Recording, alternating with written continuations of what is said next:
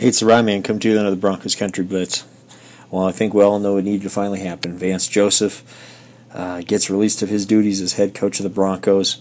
Like Elway put it, sure he's a nice enough guy, but time to move on. Too many bad records were set for the Broncos over the last 2 years. 2 straight losing seasons.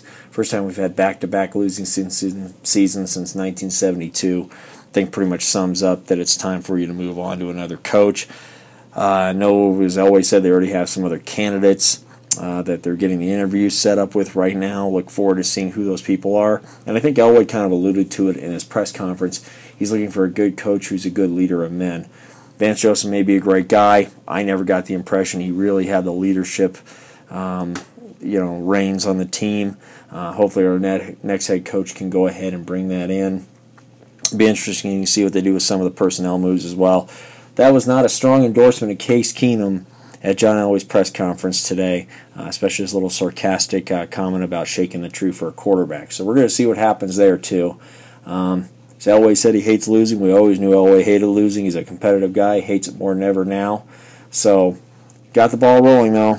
Vance Joseph finally, after 2 gut-wrenching years, is out as Broncos head coach. Can't wait to see who they bring in next.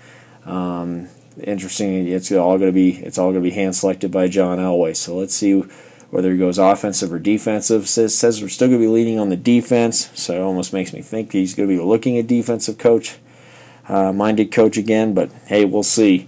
Whatever coach comes in next, whether offense or defensive minded, I want him to bring in an offensive coordinator that can be creative and put in an offensive scheme that fits the players that we have. So till next time, Vance Joseph finally out as Broncos coach, and this is the Rye Man with the Broncos Country Blitz.